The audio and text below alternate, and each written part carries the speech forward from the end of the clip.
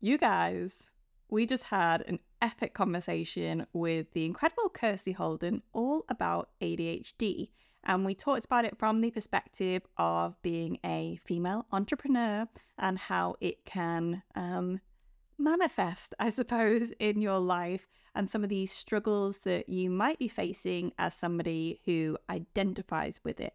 Now, I also want to say that this episode is for you if you are neurotypical as well, because I am not somebody who does identify with ADHD, but I was able to get so much value out of it in terms of thinking about how I could better support my clients, my customers, even in my content and the way that I maybe structure things or say things. There's so much gold in there about how we can better build our businesses to support those that do have ADHD or are neurotypical in that sense. Yeah, it's such a good episode, and I'm someone that I don't have a diagnosis of ADHD, but it's something that I'm really curious around. I really resonate with a lot of the science as well as the memes around ADHD.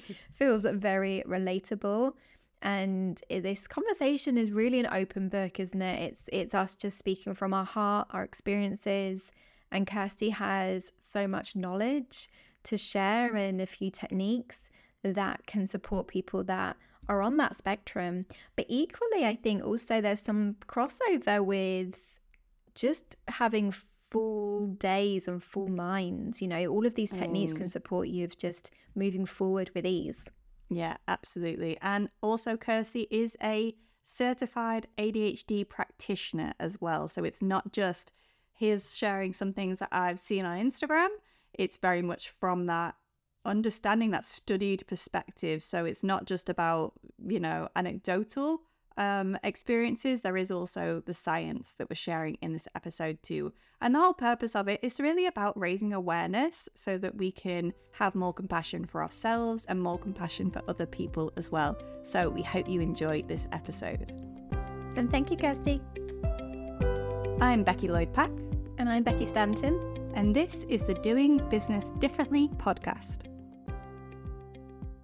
So, Kirsty, I am so excited to have you on the podcast today, talking about all things ADHD, specifically when that comes to being a female business owner. Now, I'm really interested to listen to this conversation and to be part of it from the perspective of somebody who is neurotypical, because I think from my perspective, I want to know how I can better structure my services and actually make things more accessible for people that do identify with having ADHD.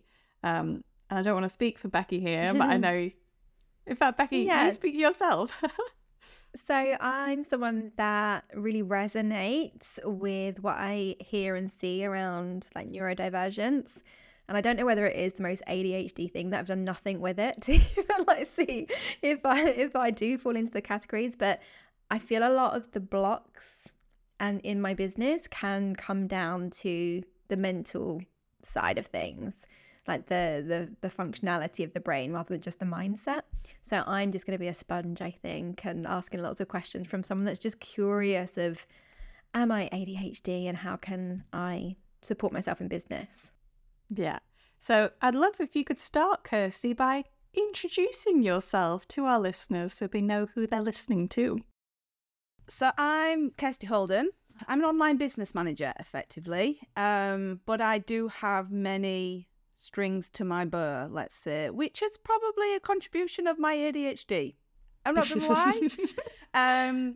But I effectively help business owners to create manageable strategies that fit with the way that their brain works and the way that the vision that they've got for their business, to sustainably grow, to stop burning the candle at both ends, whether it's getting more organised, growing a team, building a support network, just finding those things that can support you and the way your brain works, just to give you that bit more energy and to focus on what it is that you want to focus on effectively. Mm-hmm.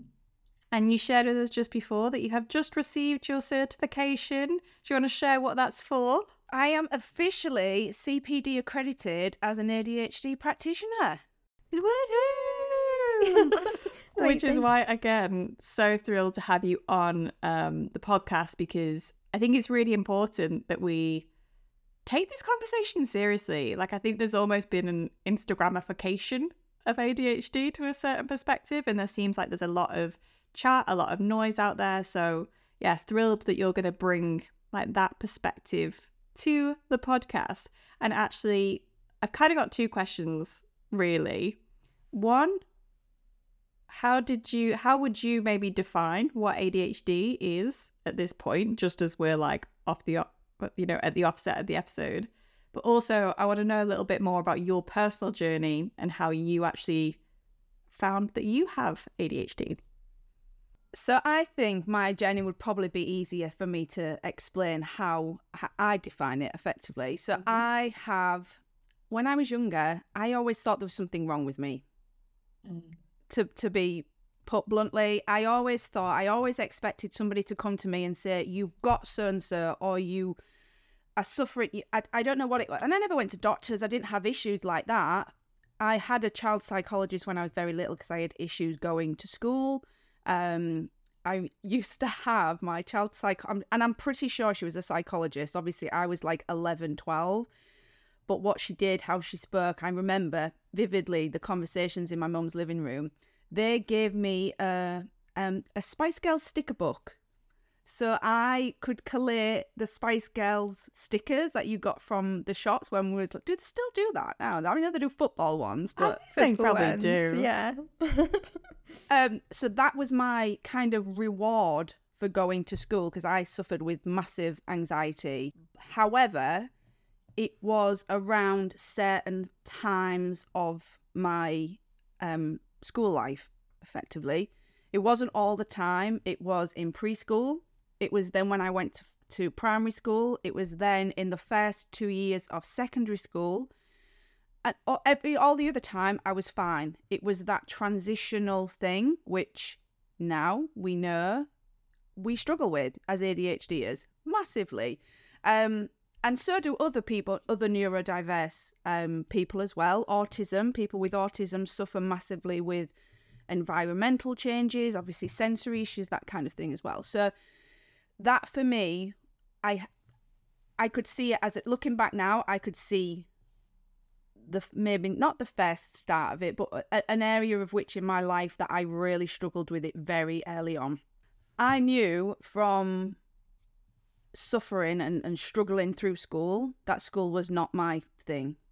I didn't like the change. Every time we had a new year, I had a new planner and I had new classrooms to go to and new teachers and new friends to make potentially when we switched schools. I knew come 16 that school was not the environment for me. I just couldn't learn like that. I wanted to be out, and I was very techie. I was very, give me a problem, I'll solve it, that type of thing. I wanted to be out in the big wide world. I wanted to be making money, but I wanted to be still learning. I just had to find that place that I could learn and that fit me and fit my brain, because I could not think of anything worse than sitting in front of a lecturer talking at me and then me having to go write some ridiculous however many thousand word essay. Like, that was just not going to come out of me. And I knew that quite early on, but there's also a lot of people that don't realize that early on and then also struggle with, they might enjoy the structure of school learning and they might take it in, that was all, but when it comes to university, when they don't have that parental support around them, getting them to school and getting the clothes and getting the bags packed and the packed lunches, when they're out in that big wide world, that's when some other people struggle. So I think it's really important to know as well that just because you know one person with ADHD doesn't mean you know ADHD. It's a massive thing. Like that is a prime example of how it is presented in my younger years and my younger life. Other people might have still now at 37 discovered that they've got ADHD but never had any of that. So I think it's very important to know that for sure. And I think that's where when we talk about defining what ADHD is, it's so hard. And realistically, as an ADHDer, I do speak to a lot of people and we do all have different experiences. of ADHD or how it affects us, how it presents in our own life, in a nutshell, it's the attention element of it that we struggle with the most.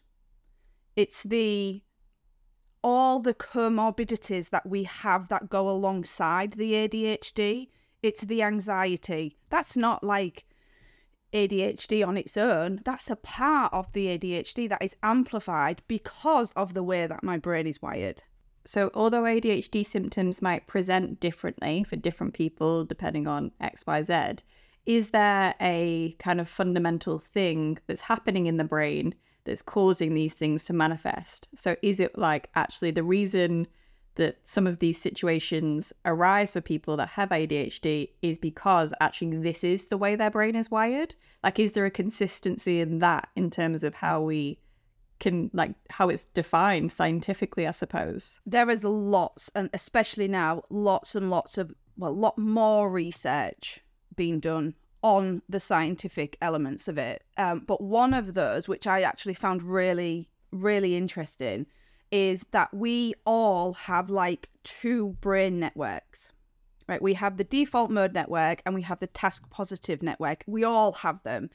Now, the brain should swing between both of them, meaning you can't use both like at the same time. It's kind of one or the other. Now, you can probably load the dishwasher and sing a song, but you can't really like write an email and decide what you're having for dinner, like with as in really focus on one or the other like we do. And that's the issue. Our networks, usually it should be that one switch on, the other one should be switched off, but they're not in us. They're like doing whatever they want to do, whenever they want to do it. And that's sometimes why a lot of our brains can just feel full, because our brain is not a neurotypical brain. That is how a brain should work. And I say that in inverted commas if anybody is listening to this. But that's how we're easily distracted, or we're struggling to focus on one thing because we've just got so much going on up there. Again, because of the way that it's working.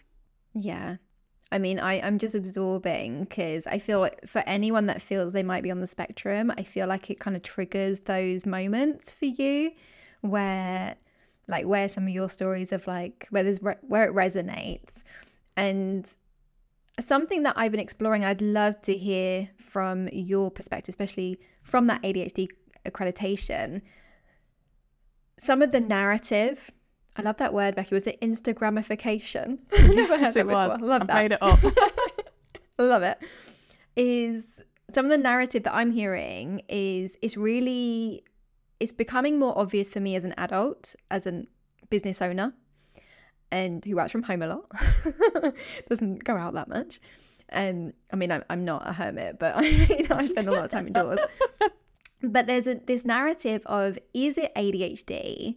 Or is it this burnout and actually the adulting side of things? Are we really looking after ourselves in the right way? And I probably haven't phrased that right. But do you have a perspective on, like, is there any difference, or is there a kind of crossover between the two? I think there is. And I think, again, naturally, everybody can experience burnout. Everybody can experience anxiety. And I think on one hand, a lot of people don't like, especially people with ADHD, don't like it when people say, well, am I a bit ADHD? I've suffered with anxiety, or I didn't want to go to school, or I didn't. But it's everything's like over, and I don't know what the word is. Becky, you're good with words. Like over exaggerated, maybe, let's say. Everything that we experience is what a lot of people experience, but it's our challenges and difficulties of trying to get out of it, or trying to solve it, or it's tough, it's heavy, and it's way heavier than, like, the distraction, for example. Somebody going through who is neurotypical, perhaps in university or something, who knows they need to focus and they have a deadline and they'll just get it done.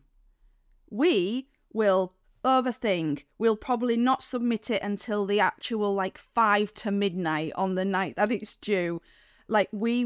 Everything just feels over.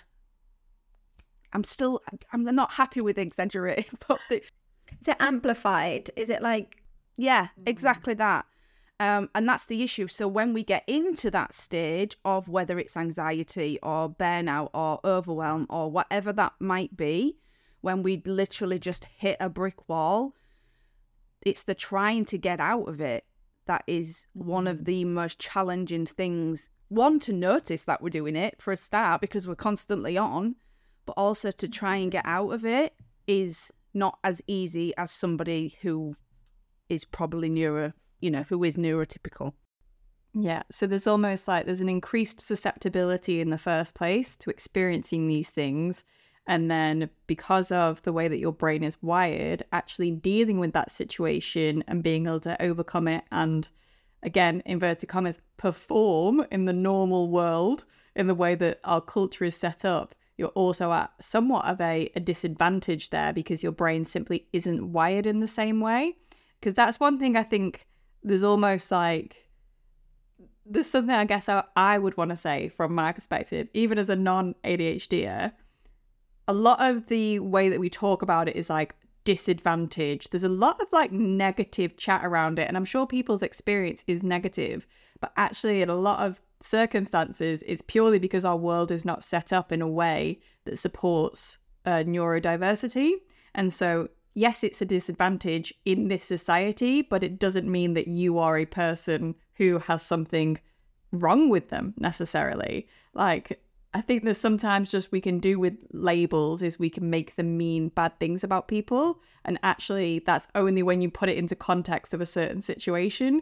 So I think it's just acknowledging that in our current world, that's why I think there is a lot more struggles because the way of our educational system is set up, because the way that most business practice is preached and taught is for people with neurotypical brains. So I just wanted to throw that out there in case there's anybody listening that is maybe oh yeah, I'm on the ADHD spectrum and actually feels like it's a real negative thing. And it's oh God, it means I'm broken. It means I'm wired wrong and almost piling on the self-hate.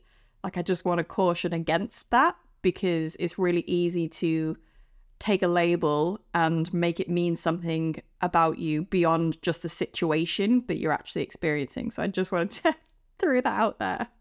That's exactly that. There's nothing wrong with us. We're all individuals. We've all got different personalities, different traits, different, as a neurotypical, Becky, there'll be things that you're better at than me just because it's you. You're being you. You're doing you. There'll be things that I'm better at than you, maybe because of my ADHD, but also maybe just because that's me. Yeah.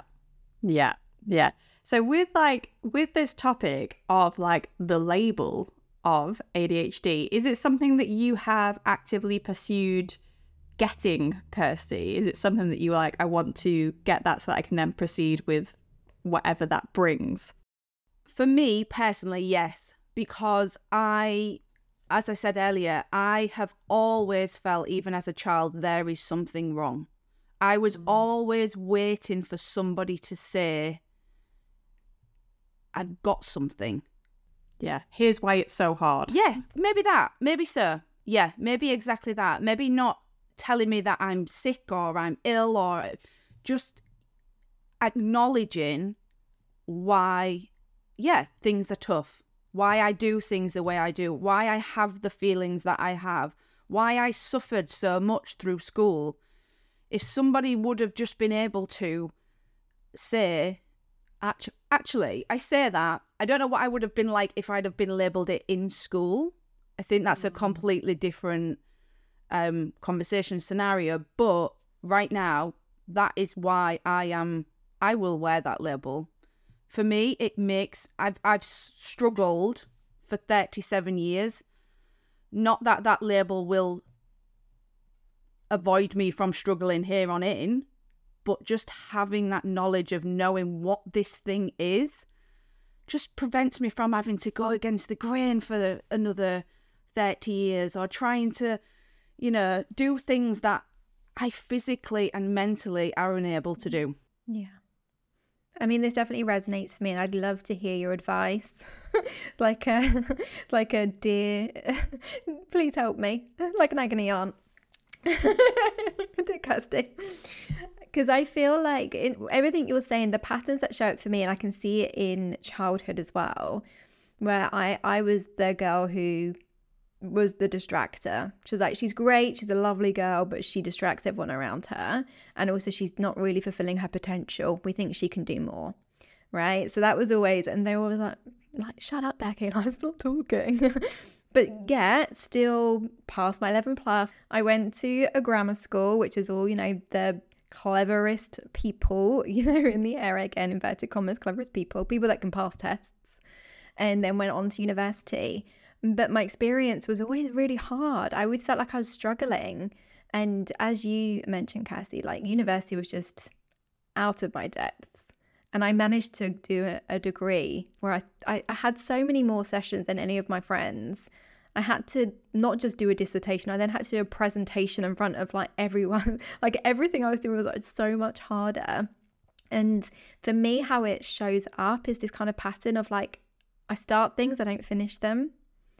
And I seem to have potential, but then I get reflected back that I'm not fulfilling it. There's almost something that holds me back, apparently, from like fulfilling my potential.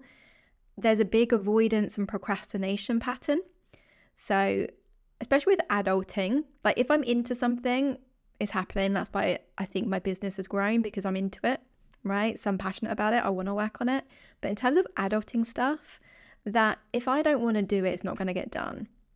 Right. And it just sits there and sits there and sits there until there's a moment where it just feels easy and I do it. And from the scientific side of that, the ADHD brain needs interest to focus. If it's not interested, you'll get jack shit. Really. Like our brains are naturally low on dopamine. So if there's no interest, our brains cannot even get activated to do the thing. The neurotransmitters in the brain need to be fired up, that need to be fired up to do whatever it is that we need to do, and not getting fired up and not being produced. So just from the scientific, that, it's not that we don't want to do what it is that we want to do, it's our brain is not letting us do what we want to do. Or we have to do things before and put the effort and the time into getting ready to do the thing. Which is frustrating, right? And then by the time we get there, we're done out. That's it. So something that I almost have to trick myself. It's like, I don't have children, but I imagine it's like trying to get your children to eat vegetables, right? I have to do all these things that make me do the simplest of tasks. For example, I think everyone who knows me and follows me knows I love nature. I love going on dog walks. There's some days I just don't want to go. So I have to say to myself, Becky, just walk towards the woods. If you don't fancy it, then come back. But I know by the time I'm at the woods, I'm all in. So I have to kind of do this stick and carrot thing to myself to do the most simplest of things. I missed, this is very boring, but I missed the bins this week. And I know it's because a part of me couldn't be bothered. And there was no incentive really to do the bins. But it's this, and if I say that to my sister who is neurotypical, she'll be like, just do the bins. And I know me and Becky had a conversation in the new year about goals. We were voice noting, and I was like, right, Becky, I've got some goals. What advice do you have for me to bring them alive? And she was like, just do it. And I was like, I can't. So I'd love to hear from you, in terms of ADHD and goals, and it's not I can't. That's definitely a story based on I've tried many times and it's hard. Right, I can't just do the thing, right? I have a whole production in order to do the thing. So I'd love to hear from you, for people that feel this way. And it might not even be, neurodivergence. It might actually be these procrastination behaviors, right? These avoidance. What advice do you have? So it's similar to what you just said as well, just before we go on to kind of some of the managing strategies, if you like. One of the things that made me laugh, and similar to probably what you experienced in university, and I'd have been exactly the same, again, overcompensating for things that you are doing. You feel like you need to do more just because that's how it's been forever. Like, just being has never been enough. We've always, again, like a really good example, what you just mentioned about the whole production before we even do the thing. That's what we have to do in probably the majority of things that we do day to day. So yeah, my certification, actually, the case study that I put in, she replied to me, said it was excellent, all that, give me feedback. Yours was the one that was the longest, is what she said. I'm like, I'm not at all surprised by that. I'm not at all surprised by that. But we also go all in. And that's one of the massive benefits of being an entrepreneur. We take risks. We're impulsive. It's a benefit, but it still doesn't take away from the fact it's also a challenge. And I think, like, what I'd say is when we talk about kind of any sort of healing or any kind of self-development and looking at self, the key step is always awareness that helps actually you then decide what to do next. And I think for a lot of people, again, I say this from an assumption point of view, but almost actually just having the awareness of like, I can now actually understand this thing from almost like an emotionally detached perspective, which will then allow me to start to work with it, so that suddenly you can turn something from a potential negative story that you have about yourself into like, right, okay, this is the situation that I'm dealing with. How can I now, knowing this, what can I now do? How can I now respond? Like, yes, okay, maybe I do need a whole production and maybe that's fine. Maybe that doesn't have to be a problem. Maybe that just needs to be an awareness that I build into the way that I do things. So yeah, I think like that awareness piece is just so important for people. And then, yeah, touching on to like some of the management strategies. And actually what you did before this chat is you sent us a couple of different like topics to talk about and ways that it can that it can manifest for people. So I thought actually it might be quite nice to go through these almost individually and then potentially speak to like a strategy to help with that. So one of the things that you spoke about is just difficulty with executive functioning. So do you want to talk about what that means and maybe what people can do to support themselves? So the executive functioning affects our planning, the organisation, the time management element, which is a massive part of entrepreneurship. Like we do need all of that really to just get going, to be organized, to run a business effectively, whether we like it or not. And when we're busy, we need to dig deep. Like we need a lot of that stuff to manage people, to manage tasks, to manage projects, to manage client work potentially as well. The pressure for all of those things to be in order and for them to be working and doing what they need to do it's a massive pressure for people with ADHD because it doesn't come naturally to us. We have to work for it. As I say, we have to dig deep to be on time. And Becky, you might not want to share, but I think other people would resonate. Are you somebody who is always late or always early? Because with ADHDers, it seems to be it's one or the other. It's never. I'd rather be 1 hour early than 1 minute late. So if something starts at 9, I'm there at 8. Yeah, exactly. That's obviously, again, for me, my anxiety would be through the roof if I was like late or rushing or yeah. However, when I'm in the house and when it's the weekend, I completely switch off. Like my ADHD brain is on completely. And my husband regularly says to me, Cassie, you have absolutely no concept of time at all. But when I'm in that zone, when I'm in this zone, when I'm sat at my desk, when I'm working, doing what I need to do, I have to switch brains. Like I really have to focus. And then come the weekend, I'm just a hot mess. Yeah, well, so when I was in my corporate job, everyone used to say to me, Becky, you are so organised. You're like one of the most organised people. And so I had this like mask on. I was like, I was like, you don't know the real me, because the same thing at the weekend, I'm just this lying on the sofa, recovering, so exhausted because I was trying to, it was all the production, right?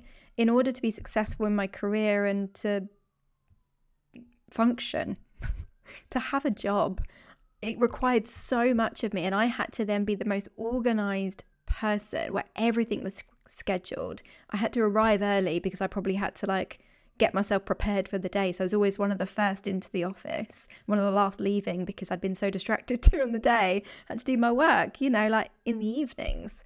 So yeah, that had like a big ripple effect. But everyone from the outside was like, you're a hard worker and you're so organized. And I'm like, I'm not. Or I am, but it's a struggle. Effort of what it's taken to be where you need to be on time, to get that paperwork sorted, to blah, blah, blah, whatever that thing might be, is massive. Yeah, it's overcompensation, right? Like having to overcompensate for what you're kind of dealing with and the way that you naturally function.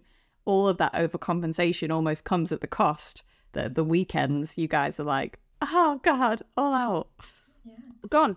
And I think one of the things actually that I would, and other people might also welcome this actually, when I went away a month ago now, when I last went away and I flew from an airport, one of my friends, an ADHD friend, had said to me and recommended that I get one of those sunflower lanyards. As far as the hidden disability thing. And I was like, I'm fine. Like, I can do an airport. I've never had any issues. Like, that's not a place that I struggle with. Like, I'm fine. And I got one this time. And it was after the event. So I got through the airport fine. I was it was all good. And to be fair, it was only in Britain that actually they did anything with that anyway. But it was afterwards that I struggled with on the come down. So I'd done all of that stuff. I'd had to get people, I'd had to get my family, I'd have to pack my bags, I'd had to get the tickets, I'd had to do everything, get to the check-in, go through, it's a really stressful place for anybody, let's be honest. But the energy that I didn't realise that it was taking me at that time to with the queues, with the craziness, with the deadlines, you have to be there at check-in at that time. I didn't know until I came back and was literally, flatlined. Yeah. And I was like, actually, that's a really good... I might not feel at the time the struggle or the difficulties or for whatever. And that was just purely my example of, again, in the last few weeks. But we have to be mindful that we don't recognise it all the time when you're in that moment. Until afterwards, until you realise afterwards how much effort that has taken and how much energy that has taken from you. So yeah, as far as your functioning, your executive functioning, that's all part of that as well. So you might be like you said, Becky, you were seen as the organised one, but afterwards, boom, we've gone. Oh, God. We need to reset ourselves. We need to have that time. So again, I guess for entrepreneurs as well, that could be seen as networking, or when you go out of the office, or when you're traveling. I'm going to London tomorrow. Luckily, I've got the weekend afterwards, but I don't think I would go out on a Monday because I feel like I would probably need a good few days afterwards to just come down. And I feel like that's something I've naturally built in, actually. And even from socializing, and my sister's got 2 toddlers, and not toddlers, like young children, but especially when they were toddler. Whenever I went to visit them, I'd have to then create 1 or 2 days as a come down.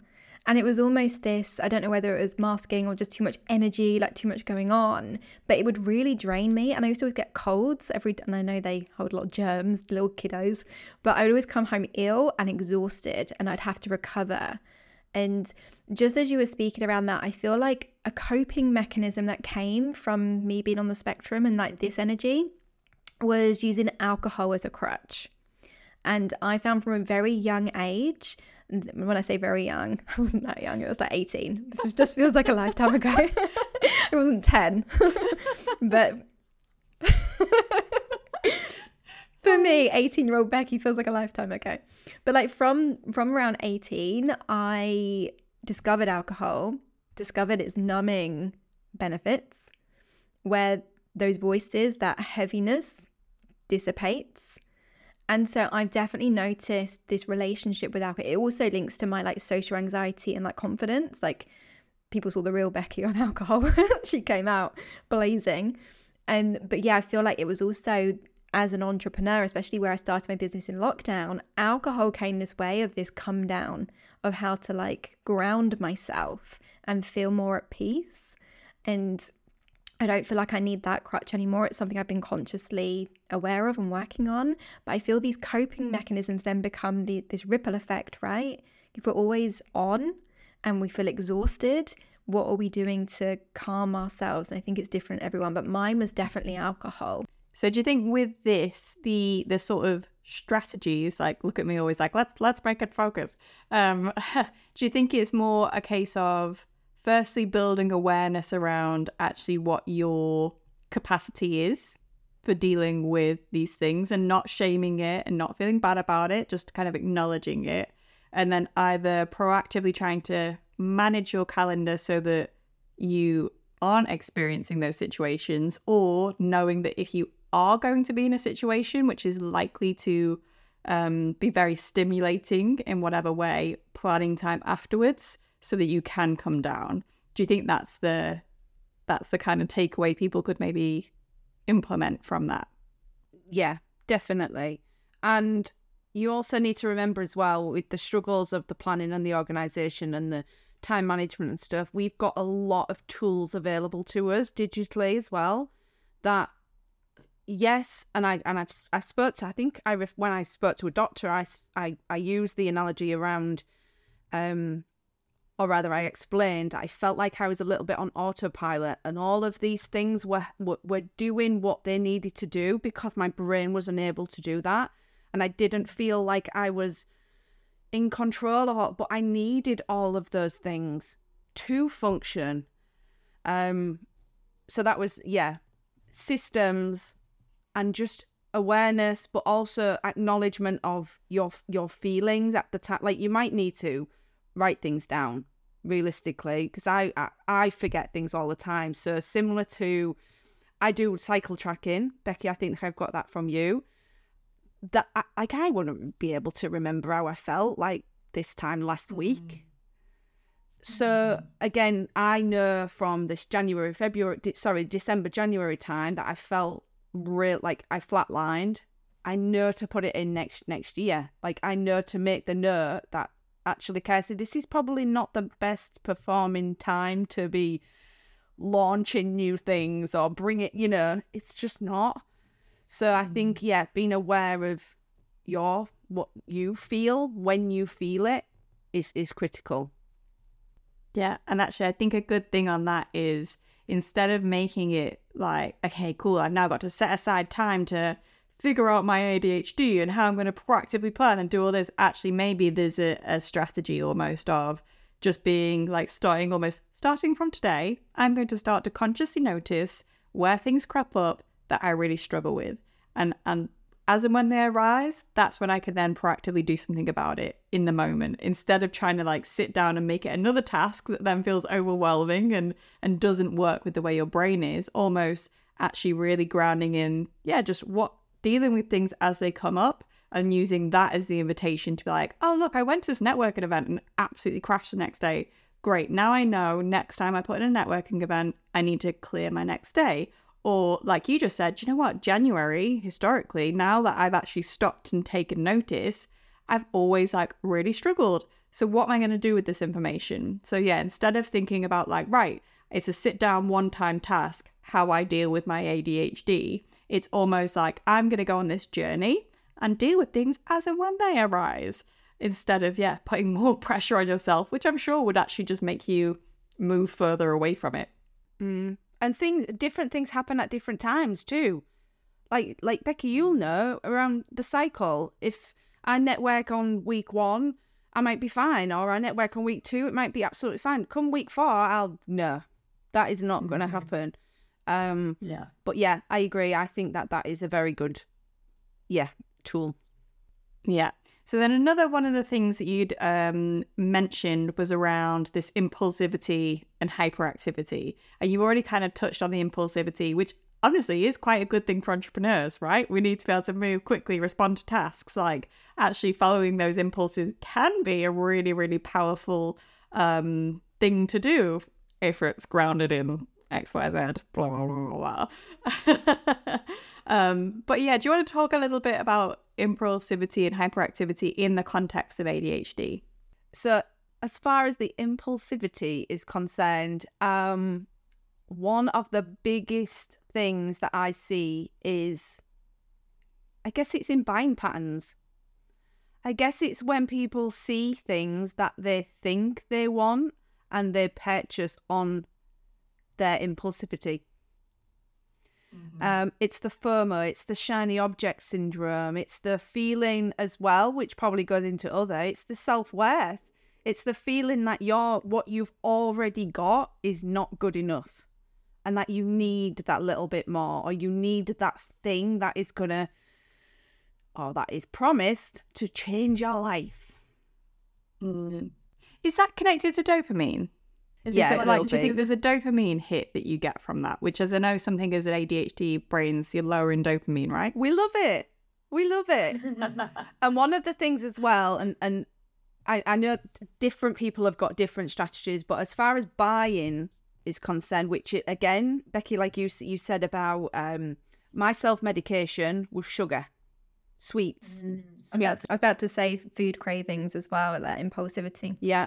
So that could be seen as, however you're self-medicating, which could be alcohol, it could be anything. Both. Yeah.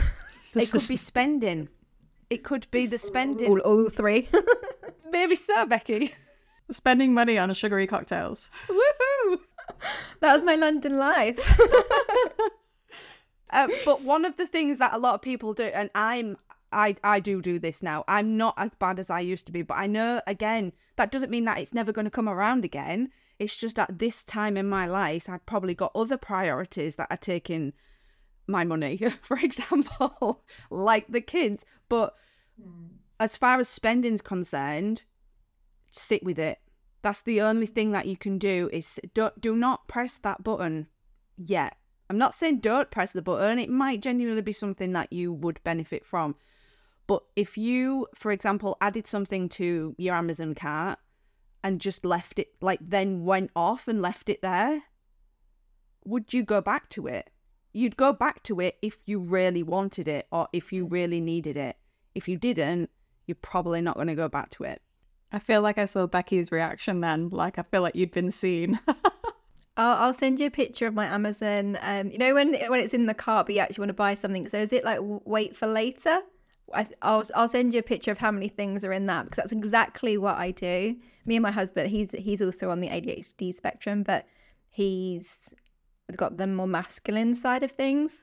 But yes, our Amazon cart is ridiculous. What I also do is on my phone, like in the internet page, if I see something, I just open a new page for it. And again, I'll send you a picture of how many are there. But I know that if it's coming up multiple times for me, then I'll invest because I know that it's aligned and it feels good. But there was definitely a pattern of, I want it, I got it, and we've done a money podcast episode as well. So there's a little bit about that as well. But yeah, so that's beautiful. And that's something I naturally gravitated to, actually, of just sitting with it and being more intentional, right? Where it's not just, as you said, on autopilot of just these ways of being. Same with food and alcohol. Well, we mentioned as well, I think I've touched on this before in the pod, but when, like, obviously money mindset is a big thing anyway, isn't it? And growing up and all that kind of thing. But our society and environment as an ADHDer also plays a massive part. Now, for me, my mum, when she was younger, never spent anything. Like, she never did. However, if she'd have been and had that impulsivity and bought everything that she sees, I probably also would have taken that and been somebody who couldn't put something in my cart and walk away. So that's purely from the environment that I've also grown. We take a lot in from our surroundings, and society, I guess, as well, as an ADHD. And I think it's that thing, it's coming back to the like increased susceptibility to these things. And so if you're in a certain environment, it can actually reinforce it and amplify that pre-existing susceptibility, because maybe somebody without ADHD with a neurotypical brain could be in that same situation and would respond differently. So I think it's all like everything's interconnected, and it's not just like, oh, the reason this happened is because you have ADHD. It's obviously we all live, very diverse lives and have grown up with our own set of experiences.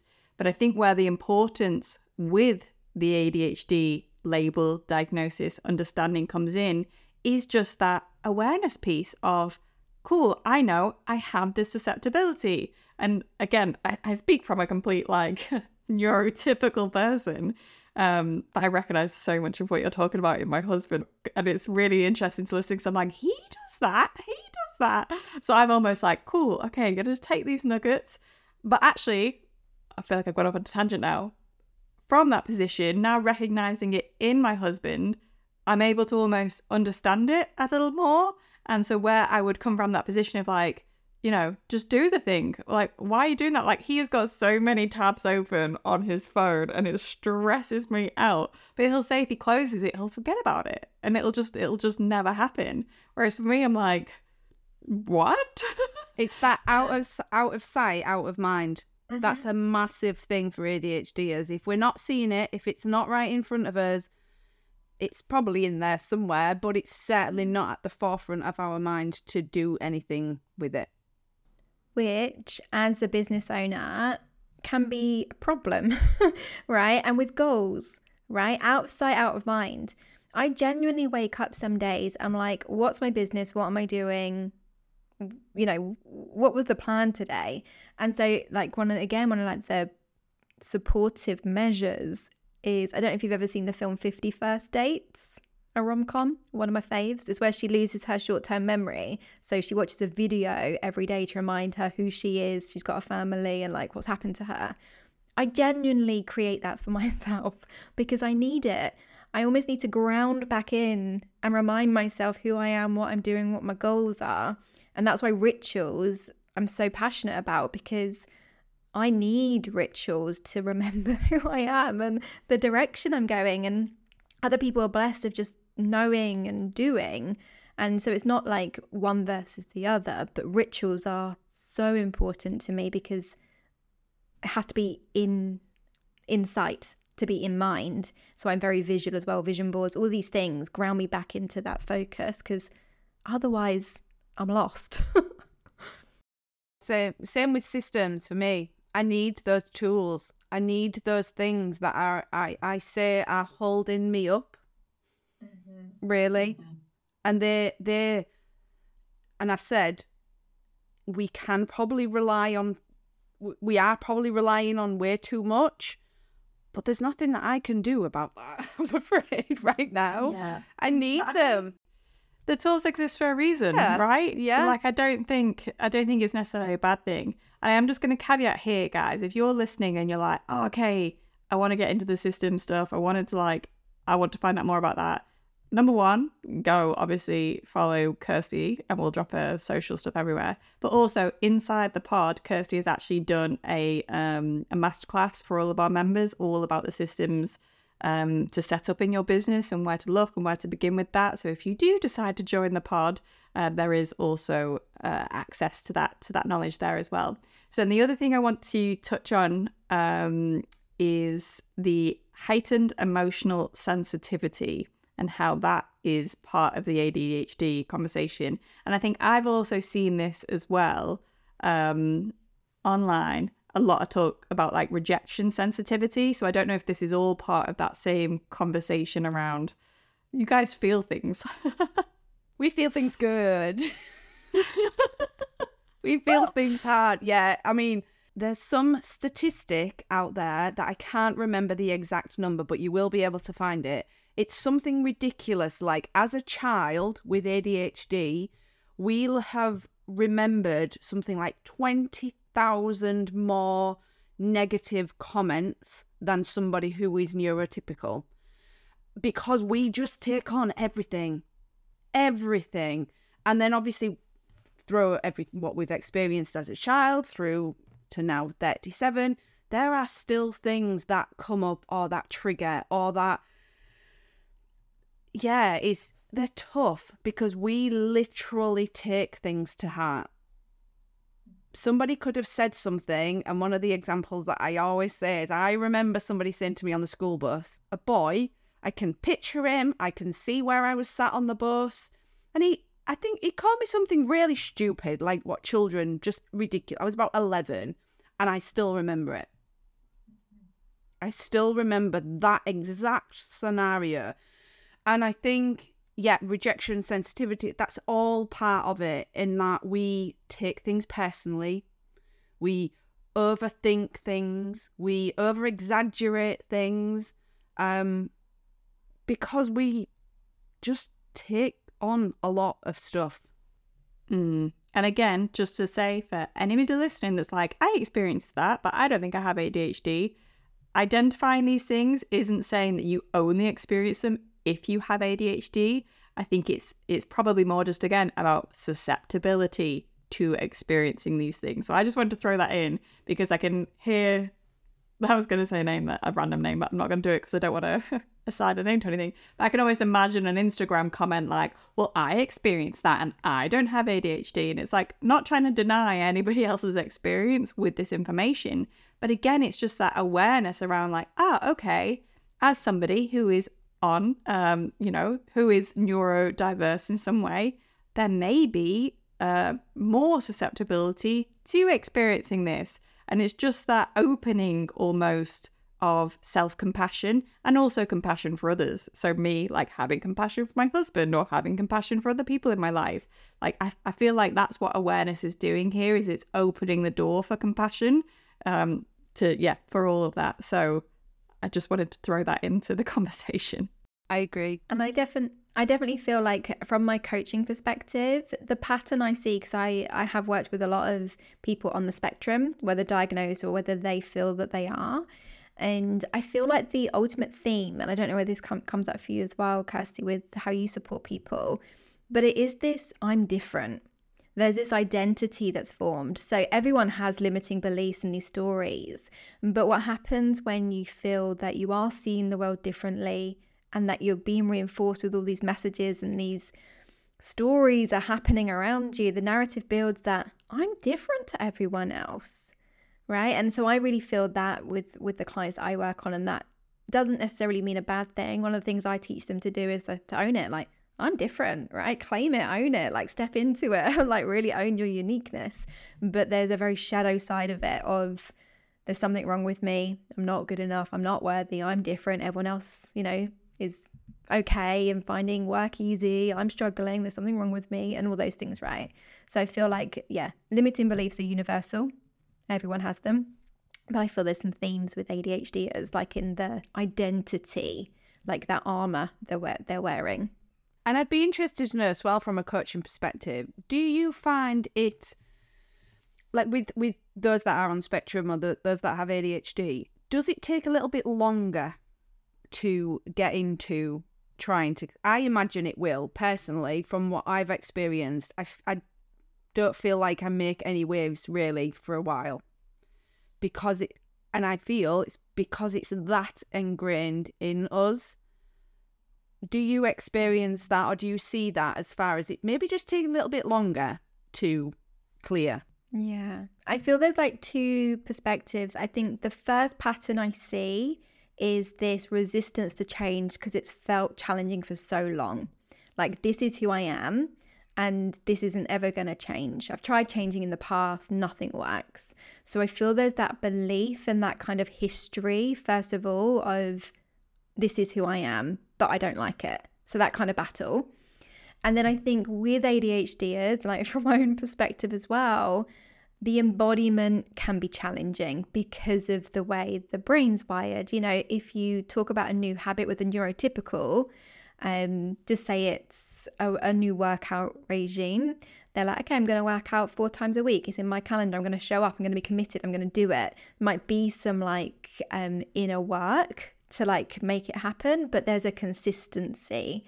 So I feel when we're embodying new ways of being and stepping into new beliefs for neurodivergence, there's also this inconsistent pattern. So then it kind of reinforces that, well, I can't change story. So it's kind of like that battle. So it's not saying change doesn't happen, but I feel there's a lot of forgiveness and love and compassion for that change journey that doesn't feel so A to B. Yeah. And I can probably imagine, again, thinking about just the dopamine thing, when we're setting new habits, like, so my husband and I are doing the 30 days of yoga with Adrienne at the moment. And we're on like day 23 or something, I don't know. And the novelty has full on worn off, right? Like the initial, like, let's do this, that's gone.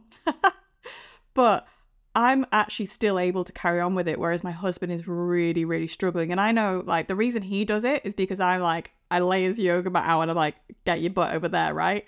So I'm almost able to provide that anchor. Whereas for me, and again, I wonder if this is connected to dopamine, because that initial dopamine source has worn off, because the initial spurt of interest, the fascination, the curiosity, because that's dissipated, it's no longer a source of dopamine, and therefore the motivation to do it is a lot harder because our levels are different. Whereas because I already have a higher level, I don't require much like biochemical almost motivation to do it because I'm there. Whereas almost he's at that different perspective. So I can see why even like with the healing journey, with the like setting new patterns, embodiment, once that initial like oh, this is so fun, this is interesting, once that's worn off and it actually almost like starts to slip into habit territory, or when it becomes a habit, actually it starts to become unconscious, and therefore because of its unconscious nature, it's not bringing the dopamine, and so it's probably harder to stick. Again, that's just me guessing purely, but logically I can understand why that might happen. Yeah, and one of the things that would benefit, and why it's probably benefiting your husband as well, I don't know if either of you or any of you have heard of body doubling before. Mm-hmm. That's a massive thing for us, because that small, even though that doesn't seem like a big thing, but you just getting his mat out and putting it on that floor eliminates the need for him to even think about that, and he can just go do. Yeah, we do it the same with creative time as well, right? Like, it's he has a hobby that he does, and if he's doing it on his own, he's just like really struggles. Whereas like I've got some creative hobbies now, so I'm like, right, come on, we're hobbying now. So almost like act in that accountability sense, and he is able to focus, like anecdotally has told me, he's able to focus so much longer where I'm in the room doing it together versus on his own. So yeah, it definitely all resonates. And again, I think people can maybe take from that, you can find yourself an accountability buddy or somebody that can, provide that body doubling. But also, again, this is all me just guessing, full caveat, but maybe you need to look at ways to keep new habits you're trying to set. You need to find ways to keep them novel.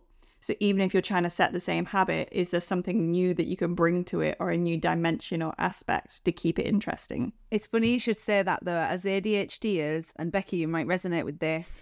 I know what you're going to say. We love structure as much as we love flexibility, which doesn't help the situation sometimes. But if we're too on this track, doing the same thing, every day, all day, every day, yeah, we get bored and then it just goes to pot completely. So it's not about maybe switching all of that things up. Yes, it's just making it a little bit more exciting. Routine for ADHDers is a massive, like, it's so needed, but it's also something that we do naturally repel against sometimes. Yeah. Because it gets boring. Yeah, it's for me, it's like the mantra for me is variety is the spice of life. So I know that I have a dog, so every day, non-negotiable, there's a walkies. She's not here, so her ears aren't going to prick up. But But I have to go in a different place most days. I can't do the same walk every day. If I knew that I was just going to do the same path, I'm not going to go. So I genuinely, and some days when like I might go and just like intuition guide me. Like I need something new to see. I need to like get a kick out of this walk. And it's kind of owning that now. You know what I sometimes say as well? Sometimes I don't want to use my brain. Yeah. I literally do. I just want to do whatever it is that my intuition, my body, whatever you want to call it. I don't want to think. I don't want to use it sometimes. There's enough stuff going on up there. So yeah, I get that. I do get that. And actually, we were having that conversation inside the pod, weren't we, about actually how can we almost build in more spiritual practice times where we move from our head to our body? And maybe, again, I don't know this, but I wonder, do you feel like as somebody with ADHD, you do end up spending a lot of time in your head because it is that like management thing of dealing with what you're dealing with? And the structure, yeah, because I like the structure. I like preempting when things are going to happen, because something comes in, throws me off, I'm done. So it's that structure of, knowing what needs to be done. However, and as I said earlier, that autopilot can actually be quite dangerous too, because we're not having to use our brain. So those things that you can, whether it is going on that walk and taking another route, or even just crossing the road and walking on the other side of the road, just springs your mind. I can describe it sometimes as the switch to my brain. Like it physically switches my brain on, and it takes me from that autopilot and that routine to make me think, actually, this is a different path. Watch that dog shit there. Don't put that in. But now I remember why I don't walk on this side of the road. I'm 100% keeping that in. But it does. But it is. That's why it sometimes feels more exhausting, right? Because it's not that I've found more peace with it. I feel when I was younger, but like people can just like, and I always remember this actually in my corporate career. I would get the bus to work, and 3 days in a row, I'd got at the bus stop, same people at the bus stop, got on the bus, same people sitting in the same seats, got into work, and the same people were there working. And I lost my shit. I was like, if this morning happens the same day tomorrow, I don't know what I'm going to do. I'm literally going to scream. And everyone looked at me like, Becky, it's a commute. Like everyone deals with this. What's your problem? And I was like, I don't know, but I can't have the same, like it felt like I was in like The Sims or like in the Truman Show, and I was like, I cannot. And literally getting a body tingle, and that was like one of my biggest things. It felt like a breakthrough for me. There's that I need variety. So I started leaving the house at a different time every day. I still was an hour early, but I would like leave at a different time, so I knew I wasn't going to be late. Or I'd start like walking in, so luckily I could walk to work. And I just started realizing that actually I need something different every day. But it is that challenge as a business owner. I know I thrive with variety, but routine helps me. And so it's always trying to find the balance of how do I create a structure and a foundation that I need, even though there's parts of me that doesn't want to do it, but also satisfy that part of me that feels more creative and alive through variety. And like workouts and like moving my body is a big one. I can't just do the same workout, every day. I have to do different things, but then it doesn't always feel like the momentum. Do you know what I mean? It's always just like, everything feels hard and challenging. It's like, why can't I just do one thing? But it's finding peace with it, right? And just coming back to, I want to feel joy. I want to feel alive. And yeah, still working on it. I think we will for a long time. I think nothing is going to change overnight, especially for people with ADHD, but also neurotypical with new habits. Nothing changes like that. Mm-hmm. Yeah. I think like to sort of bring this baby home, I feel like this conversation's just been brilliant in terms of raising awareness around certain things, and it's fascinated me how many things you've said. I'm like, well, that's the husband. Yeah, that's the husband. Yeah, that's him. Interesting. And almost I'm now excited to go and tell him, like, babe, it's not just you. It's not just you finding things hard. Actually, there may be some like science behind why this is more difficult for you comparatively to other people that you're seeing. So I think it's fascinating. And I think also that whole thing that it is a journey, right? This is the journey you are on. So it's learning to navigate it, and you're going to have times when it works and times when it doesn't. And that's the same for everybody. There's just, I think, nuance there with somebody who does have ADHD, and purely probably from the perspective that what we see in society is neurotypical brains. That's what we see. So it feels much more difficult, because I'm sure if 90% of the world were ADHD and everybody was like, yeah, this is a journey, there'd be a different level of acceptance with it, because it's like, yeah, this is normal. I feel normal. So everybody struggles with this. So it doesn't have to yeah, it's hard, but there's almost like a solidarity and a community and an acceptance there on like a larger scale. Whereas because it's not, because it's kind of, a lot of it is hidden, a lot of it is like, I am different. That adds this whole extra layer of on that very evolutionary scale, being different was a threat. Like, that was dangerous to be different because it meant X, Y, Z for your survival. So I think there's just, lots of layers to the conversation. And I'm hoping that whether you are somebody who does identify with having ADHD, you found some resonance here, you found something that maybe feels like, yeah, okay, there's something for me to kind of be aware of and acknowledge, and maybe just start to think about how can I work with this instead of repressing, denying it. And then also, if you're somebody like me who is neurotypical, there is a level of awareness, because for me, I can now start to understand these things and think about how can I build this into my business? How can I build this into the services that I offer? How can I build this into the way that I'm actually dealing with my clients so that it is more ADHD friendly or neurodiverse friendly in that sense. So thank you so much, Kirsty, for chatting to us today. It's been such a pleasure.